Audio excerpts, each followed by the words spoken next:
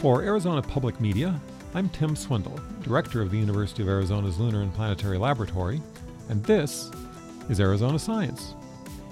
Joining us today is Jeff Mickler, an Assistant Professor of Agricultural and Resource Economics at the University of Arizona. Welcome, Jeff. Thanks, Tim. There's a farming technique known as conservation agriculture, whose economics you've been studying. Could you explain a little bit about what conservation agriculture is? For most of human history, farmers have plowed the field or plowed the land. As we've become more mechanized, that's created a lot of pressure on the soils and compacted the soils. Plus, it takes a lot of fuel to drive your tractors up and down the rows when you're tilling, when you're planting, and when you're harvesting. So about 30 years ago, in North America and Brazil, farmers began to adopt what's called conservation agriculture. And so they don't have to till the soil anymore.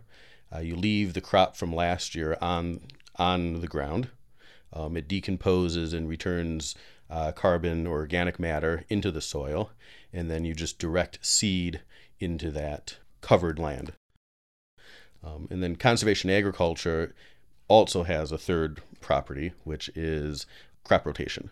So the idea would be you would plant a crop. Once you harvest it, you leave the stubble on the land.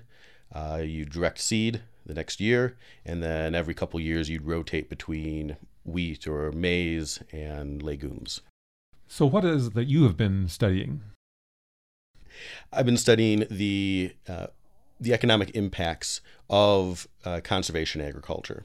So we've gone and looked at where conservation agriculture has been heavily promoted in Zimbabwe, and we've looked at farmers who have adopted, and we compared them to farmers who haven't adopted. When we compare the outcomes for adopters and non-adopters, that will give us a sense of the total impact of conservation agriculture on not only a household's yields or crop production, but also their incomes or welfare. And what has that impact been? It's been mixed. So what we find is that the impacts of conservation agriculture are very heterogeneous. They depend on the weather phenomenon or the weather events that farmers or households experience. But I understand that it hasn't really taken. Yeah. And so why is that? People were very excited about producing this or providing this technology to farmers in sub-Saharan Africa. And it's been a bit of a puzzle for agronomists and economists who work in developing countries why this hasn't picked up. When it's been taken to sub-Saharan Africa, it's a non-mechanized agricultural farming system. And so the costs and the benefits there are very different than they are, here. And so the paper or the research that I've been doing is trying to understand why that is. And our thought was, as an economist, if something is beneficial, people tend to like it. If something's not beneficial, people tend not to like it. So my thought is there must be something there, that is, the benefits must not be showing up. The benefits must not be materializing. So what we wanted to figure out is, first, if that's true, and then second, why might that be the case? Why is it working in Brazil or North America, but it isn't, delivering its promises in sub-Saharan Africa? Are there differences between the way farming is done in the United States and in Zimbabwe that make a difference to how effective this might be? Yes. In domestic agricultural production, it's highly mechanized, very large machines, very large farms.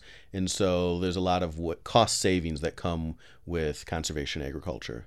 When it's been taken to sub-Saharan Africa, it's a non-mechanized agricultural farming system.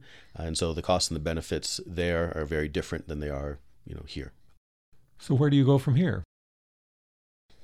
The evidence that we've presented is evidence from farmers in Zimbabwe. What we find there may not be true for other places in sub-Saharan Africa. And so as a researcher, one of the things we want to do is we want to see how replicable our results are. We go to other places, Zambia or neighboring countries, and see, does the story that helps explain the lack of adoption of conservation agriculture and the failure to reap these benefits from conservation agriculture in Zimbabwe, do they apply to other countries? Thanks for coming in, Jeff. Thanks. This is Tim Swindle, and this has been Arizona Science. You can also listen to this and other Arizona Science segments by going to the Arizona Public Media website at azpm.org/ArizonaScience.